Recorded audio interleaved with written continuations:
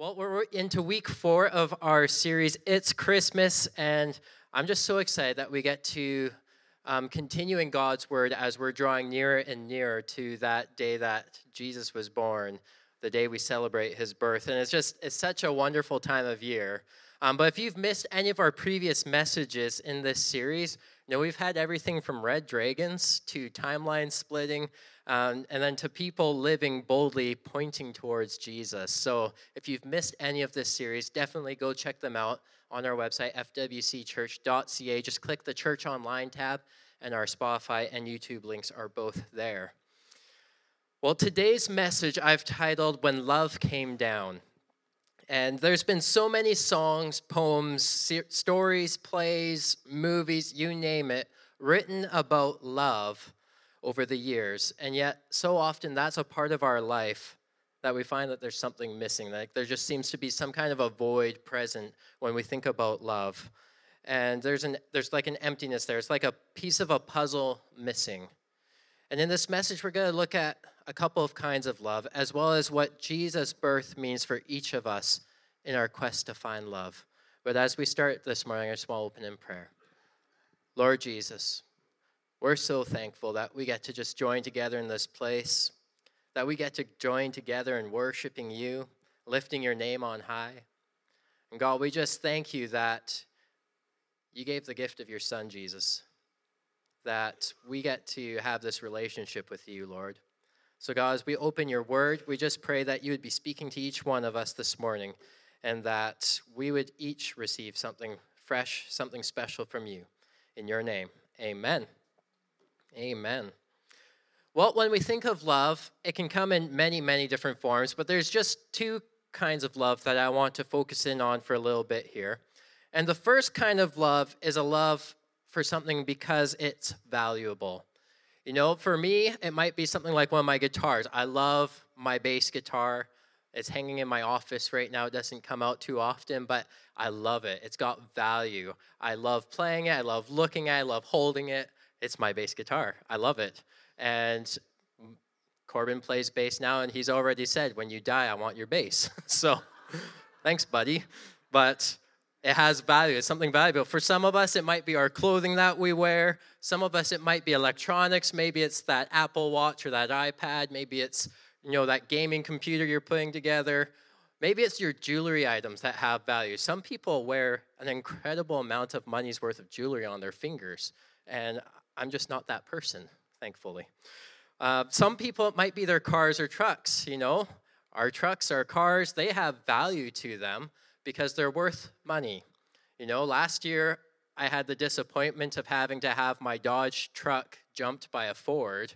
This year, I got to jump a Ford, so it paid off. But, those things in our lives, they have value because they are worth something.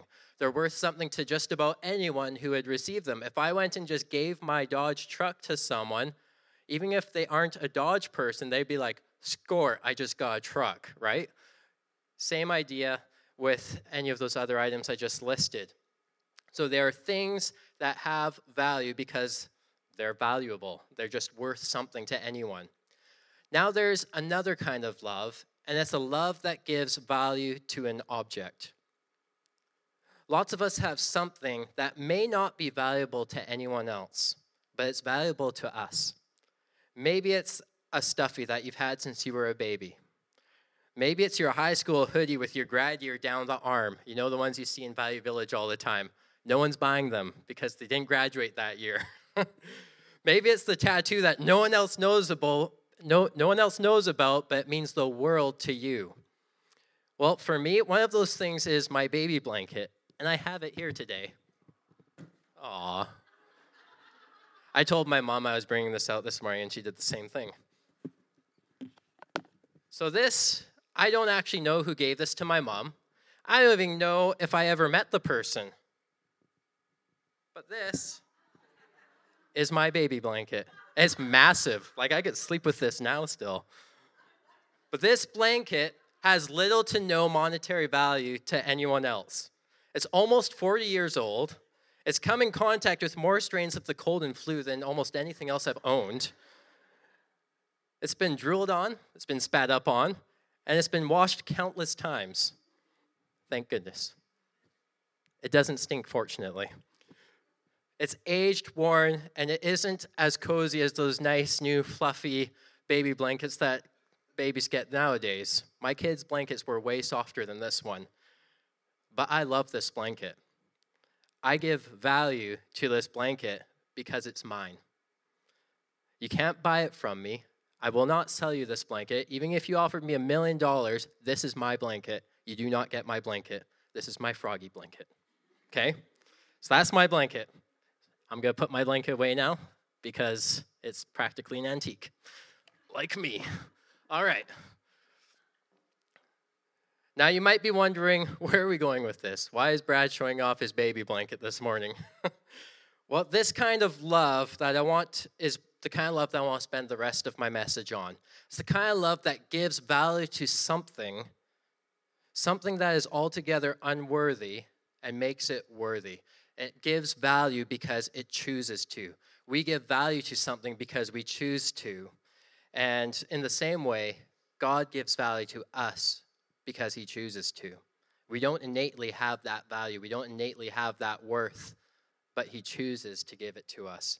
In Romans 5:8, reading from the English Standard Version this morning, it says, "But God shows his love for us in that while we were still sinners, while we were still falling short of the mark, while we were still not measuring up to his glorious standard, Christ died for us, while we were still sinners." Now you might be thinking, whoa, back the train up. I thought we were talking about Christmas. Why are you talking about Jesus dying already? Well, in order for us to really grab a hold of how love came down that Christmas day, we need to view it through the window of how great God's love for us really is. Even when we were falling short of God's glory, when we couldn't reach that thing, when we couldn't reach the bar, let alone climb over it. You know, lots of us, we see the bar there, we can't even grab it. Jesus died for us. So let's go back to that peaceful night, that silent night. When Jesus was being born, the Messiah was arriving, and all around was going to be happy, jolly, and bright. The only thing is, as mentioned over the last couple of weeks, it wasn't exactly what people on that day were expecting. They weren't expecting the Messiah, the Savior of the world, to come in the way that he did that Christmas. It wasn't even called Christmas then. Sorry if that burst anyone's bubble.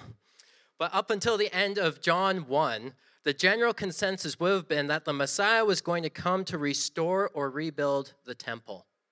You know, the temple had been desecrated, bad stuff had gone on in Israel over the years, and part of their mentality was that God was going to send a Messiah to come and redeem the people, but ultimately also rebuild that temple and restore it to its former glory. They knew that God had promised someone to come and save them, but they were viewing it through a small window. They just had this little picture of what that was going to look like, and it might have even been facing out the wrong side of their building. But in John 2:13-22, we see the story of Jesus cleansing the temple. And I love this story. I could go on about this story more, but in holy anger, he's flipping tables, kicking out vendors and money changers, including their sheep, oxen, pigeons. And he finished off by saying, "Destroy this temple, and after 3 days, I will raise it up." On a surface level, this looks like it would have just been something said in spite of those present, or to put them in their place. Come on, guys. If you destroy the place, I'll rebuild in 3 days. I got this. But in reality, this was him expressing how great God's love was for them. That was what he was actually saying there. He was trying to express to them how great God's love really was for them. Now, when we look at the birth of Jesus, the term used for what took place was incarnation. The definition of incarnation is a person who embodies in the flesh a deity, spirit, or abstract quality. Essentially, it's God becoming man. Now, many could and would say that the thought of God, creator of the universe, choosing to become a human sounds crazy. It's a fair proposition. But is it though? Is it really that crazy? If we look back to Genesis at the creation of humans, it says in Genesis 1:27, so God created man in his own image. In the image of God he created him, male and female he created them. Humans are a reflection of who God is. We are created to be like God, to reflect his characters and his qualities. I don't know if we necessarily really look like him too much. I have no idea. I haven't seen God face to face. If I did, I might not be here. Have you met Jesus? No, just kidding. But, if it's a funny joke, but we're not going to go there today. We were made in God's image. Now, on top of that, the presence of God would abide, rest in, or hang out in the temple or the tabernacle in the Old Testament. So at the end of Exodus, when the Israelites built the first temple in the wilderness, it was to create a dwelling place for the Lord, a place where God could be among the people. In Exodus 40, verse 34, this is right after they finished building the first tabernacle. It says, then the cloud covered the tent of meeting, and the glory of the Lord filled the tabernacle. So they had built this, really, it's like a tent structure to give essentially a home, a central place for God to be present among his people. Later on, King David's son Samuel built the temple, so like the brick and stone and gold and all that fancy stuff building. And again, the presence of the Lord dwelt in it after the Ark of the Covenant was placed in the temple. It says in 1 Kings 8, verse 10 and 11, and when the priest came out of the holy place, a cloud filled the house of the Lord so that the priest could not stand to minister because of the cloud, for the glory of the Lord filled the house of the Lord. This was a foreshadowing of God being in relationship with us through Jesus. It was making a place for God to dwell among man. So if God were to come to earth in the form of anything, human seems the most appropriate, just as it would be inappropriate for him to become in the form of like a squirrel or a cactus or something like that. It just wouldn't make sense. But God wanted to be with his people. He wanted to be in relationship with his people. From the very beginning when he walked in the garden with Adam and Eve, to the Old Testament after sin came in, when he instructed them to build a place where he could reside among his people. It's amazing. So here's how all of these dots connect, and some of this ties into the message a couple weeks ago when we were talking about the sanctuary. But in the Old Testament, the only place for God's presence to dwell was in the inner court. And there was no statue of God in there because God forbid it. He didn't want them worshiping to a statue like other religions and belief systems in that day and age did. The room was empty because it was for him to dwell in, not for a picture of him. A high priest would be able to enter there once a year as part of their sacrificial rituals that they would do for atonement and all of that. Once a year, the high priest would be able to enter that place. And due to the state of the world and the sin that was present, this was God's way of showing his love for his people. This was the extent of their relational connection to God in that time. So when God instructed them to build that temple, when God instructed them to build the tabernacle, it was because he still wanted a relationship with his people. It's because he still wanted a relationship with the world that he loved so dearly, even though sin had caused that separation. Now, jumping ahead back to Jesus flipping those tables and cleansing the temple, just sidetrack here for a second. I imagine Jesus the night before sitting by a fire with the disciples, and he's just kind of sitting there crafting something, and the disciples are going, "What are you doing, Jesus?" And it's like, "I'm just making a whip." "What are you doing, Jesus?" "I'm making a whip." Right? Because he had a whip when he went he was driving people out with a whip from the temple. I mean, it was crazy. Sorry, that's where my brain goes. But anyway, when he said, "Destroy this temple, and in 3 days I will raise it up," he was saying that the building was no longer the temple. It wasn't about the building anymore, but God incarnate, Emmanuel, God with us. The birth of Jesus signified that love had come down and that God was now living and moving amongst his people. He was no longer confined to one space where only a high priest could go and see him once a year type thing. Now, God was moving among the people. God was in the form of Jesus, Son of God, fully human. John further expresses this right at the beginning of his gospel when he said, "In the beginning was the Word, and the Word was with God, and the Word was God. And the Word became flesh and dwelt among us, and we have seen his glory, glory as of only the Son from the Father, full of grace and truth." I love how this echoes the creation story. When God spoke the world into existence, he spoke, the Word came out, and it was part of him.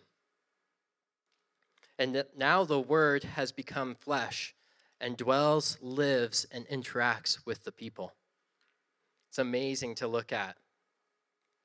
In Philippians 2, verses 6 through 8, it says, "Who, though he was in the form of God, did not count equality with God a thing to be grasped, but emptied himself by taking the form of a servant, being born in the likeness of man. And being found in human form, he humbled himself by becoming obedient to the point, even to the point of death, even death on a cross." He didn't hold on to the God card. He came humbly as a human being so that he could have relationship with the people again. This is huge. This shift went from man only being able to really have a relationship with God through the high priest of the temple to God living among men and women. It was the first shift back to how things were at the start of creation, where God would walk in the garden with Adam and Eve. And I just want to put this one more plug in there. This eco course that we're going to do in January, it's going to be awesome. I'm really looking forward to it. I'm looking forward to going deeper in the Word with you guys. So I really encourage you, sign up for it. Come on out, and let's just go deep. Let's see what the Word of God really has to say in a theological way. The Gospel of John shows the greatest love story ever. You know, if you look at the whole book of the Gospel of John, it really is the great love story. That's the focus of his book. It's all about love. It's the gospel through the lens of God's great love for each and every one of us.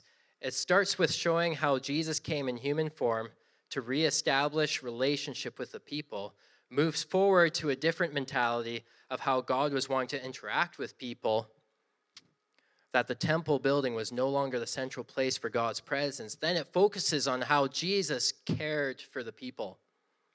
Jumping forward to just before Jesus was heading to the cross, we see the Last Supper where Jesus washed the disciples' feet. It says John 13, 1-20, and we're going to read this. "Now before the feast of Passover, when Jesus knew that his hour had come to depart out of this world to the Father, having loved his own who were in the world, he loved them to the end."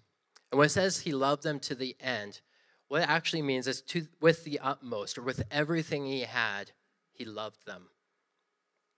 During supper, when the devil had already put in the heart of Judas Iscariot, Simon's son, to betray him, Jesus, knowing that the Father had given all things into his hands, and that he had come from God and was going back to God, rose from supper. He laid aside his outer garments, and taking a towel, tied it around his waist. Then he poured water into a basin and began to wash the disciples' feet and to wipe them with a towel that was wrapped around him. He came to Simon Peter, who said to him, "Lord, do you wash my feet?" Jesus answered him, What I am doing you do not understand now, but afterward you will understand." Peter said to him, "You shall never wash my feet." Peter, the bold-headed, defiant one. Jesus answered him, "If I do not wash you, you have no share with me."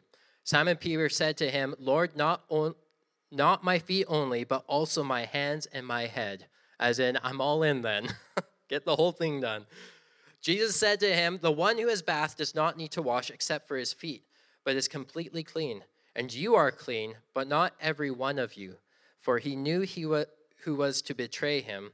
That's why he said, not all of you are clean. When he had washed their feet and put on his outer garments, he resumed his place. He said to them, do you understand what I have done to you? You call me teacher and Lord, and you are right, for so I am. If I then, your Lord and teacher, have washed your feet, you also ought to wash one another's feet. For I have given you an example that you should do just as I have done to you. Truly, truly, I say to you, a servant is not greater than his master, nor is a messenger greater than the one who sent him. If you know these things, blessed are you if you do them. I am not speaking of all of you. I know whom I have chosen. But the scripture will be fulfilled. He who ate my bread has lifted his heel against me. I'm telling you this now before it takes place, that when it does take place, you may believe that I am he. Truly, truly, I say to you, whoever receives the one I send receives me, and whoever receives me receives the one who sent me. There is a lot packed into that scripture. You could read that 20 times over and keep pulling different things out of there. But the foot washing points ahead to the ultimate act of self-giving, self-humiliating love on the cross, through which Jesus' followers are made clean so that, like the temple itself, they are fit places for the Spirit to come and dwell. And through that indwelling, made able in the wider world to love as Jesus had loved them. You see, when Jesus was talking about washing the feet, and that you should do as I do, he's saying, just as I loved you with my utmost, with my everything, I love these people, so you should do to the world. You should take the same kind of love that takes the form of a servant in humility and serve one another. John 14:23 says, Jesus answered him, if anyone loves me, he will keep my word, and my Father will love him, and we will come to him and make our home with him. Jesus' death and resurrection on the cross moved the dwelling of God's Spirit to its third phase. It went from being in that tent or the building to being in Jesus to now being in God's people. This gift of his Holy Spirit means we have God's presence with us wherever we go, worldwide now. It's no longer confined to that one building. It's no longer confined to just where Jesus was walking the earth. Now he's given the gift of his Holy Spirit that can spread around the earth through his people. And because his Spirit now resides in us, we get to take his love and spread it everywhere as well. We are ambassadors for Christ. We are made for love. And ultimately, we find ourselves through love, both that we give and receive. In John 13:34 and 35, it says, a new commandment I give to you, that you love one another. Just as I have loved you, you also are to love one another. By this, all people will know that you are my disciples if you have love for one another. That's why when people come into a place like this, and they see what's going on, they experience what's going on out in the lobby when they first show up to the hanging out in this room and just the general love that's in the place. It goes, that's different. It's because they haven't experienced that kind of love, that kind of serving one another. That's why we call it a service. We're serving one another as we're coming together to worship our King. This kind of love only comes through the victory won on the cross. It comes as part of the new creation. And just like my blanket has no real worth, except for to me. Can't have it. I said no. That blanket is given worth by me. And each one of us is not really worthy of the gift that Jesus gave, but he has made us worthy. He has given us value because of his great love for us. You see, he is the answer to all our longings, desires, our anguish of our broken and messed up loves, our obsessions, and even our own self-absorption. He's the answer to all of that. You know, it can be really easy to just focus on ourselves. It can be really easy to focus on some of the wrong things. But when we fix our eyes on Jesus and live with the kind of love that he modeled, suddenly it all changes. The world becomes a little brighter. Even Jesus, in his ultimate act of love, found betrayal and denial, though. He was betrayed by Judas, one of his 12 closest followers.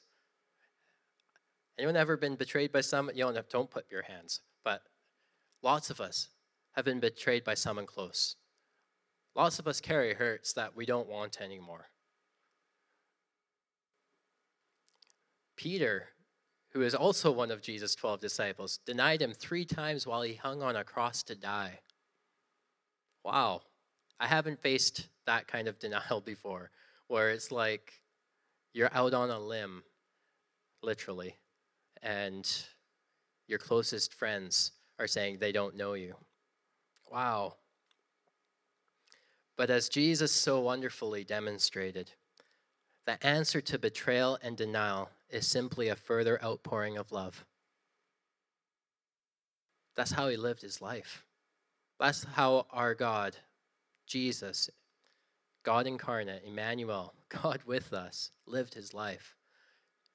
In the face of opposition, in the face of persecution, in the face of friends deserting, in the face of friends backstabbing and hurting, he chose to love more by laying down his life.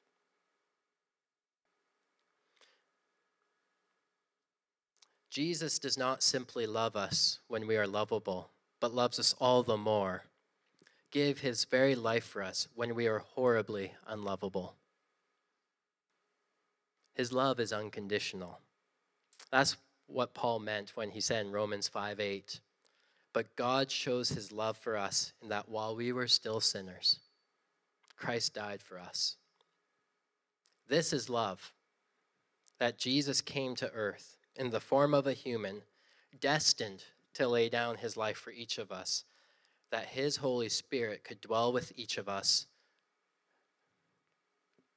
should we choose to accept him. That's the simplicity of it, should we choose to accept it. And out of that, we can show, give, and extend love to the world as we follow Christ's example. That's our job as the church, is to love as Jesus loved us, to love each other, to love our neighbors, our friends, our communities, just as God loved us. Why don't we stand together this morning, and if the worship team wants to come back up. This morning, there may be some of you who are online with us or here in person, and you may have never heard this kind of love before. Why would someone lay their life down for me when they don't even know me? Could be what's going through your mind. Well, Jesus can see creation from beginning to end. He knows you better than you might know yourself, and he loves unconditionally, no matter what you may have gone through, no matter what you may have done or been through. Jesus loves you. So with every head bowed and every eye closed, if that's you and you're here in this room and you want to experience Jesus' love for the first time, you want to ask him into your heart, just slip your hand up and I'd like to pray with you. And if you're joining with us online, the same goes for you. You can accept this gift right now very easily. And it's just done with a simple prayer, acknowledging Jesus as your Lord and Savior. And again, prayer is just us talking to Jesus, just like I'm talking to you right now. So just repeat this prayer after me. Lord Jesus, I thank you for your gift of love. I accept you as Lord and Savior, and I welcome you into my life today. Be with me forever in your name. Amen. That's as simple as it is. And if you did that for the first time, whether here in person or online, parties going in heaven, because that is the best decision you can ever make in life. And before we go this morning, I'd like to just pray for everyone else in the room that we would just have a greater revelation of God's love for us, and that we would be able to extend that out to the world. Lord Jesus, we just thank you for your great love. We thank you that you came to earth, that you showed us what true love really looks like, Jesus, that it's a laying down of one's life for one another. So God, we just pray that you would continue to reveal your love to us in new ways, that we would have a greater understanding of the love you have for each one of us. And Lord, that as we follow you, as we follow your example, Jesus, we would be able to show that same kind of love to the world, to one another, to our communities, our friends and families. So we just thank you for your people. We thank you that you are doing a work that only you can do in each one of us, Jesus. In your name, amen.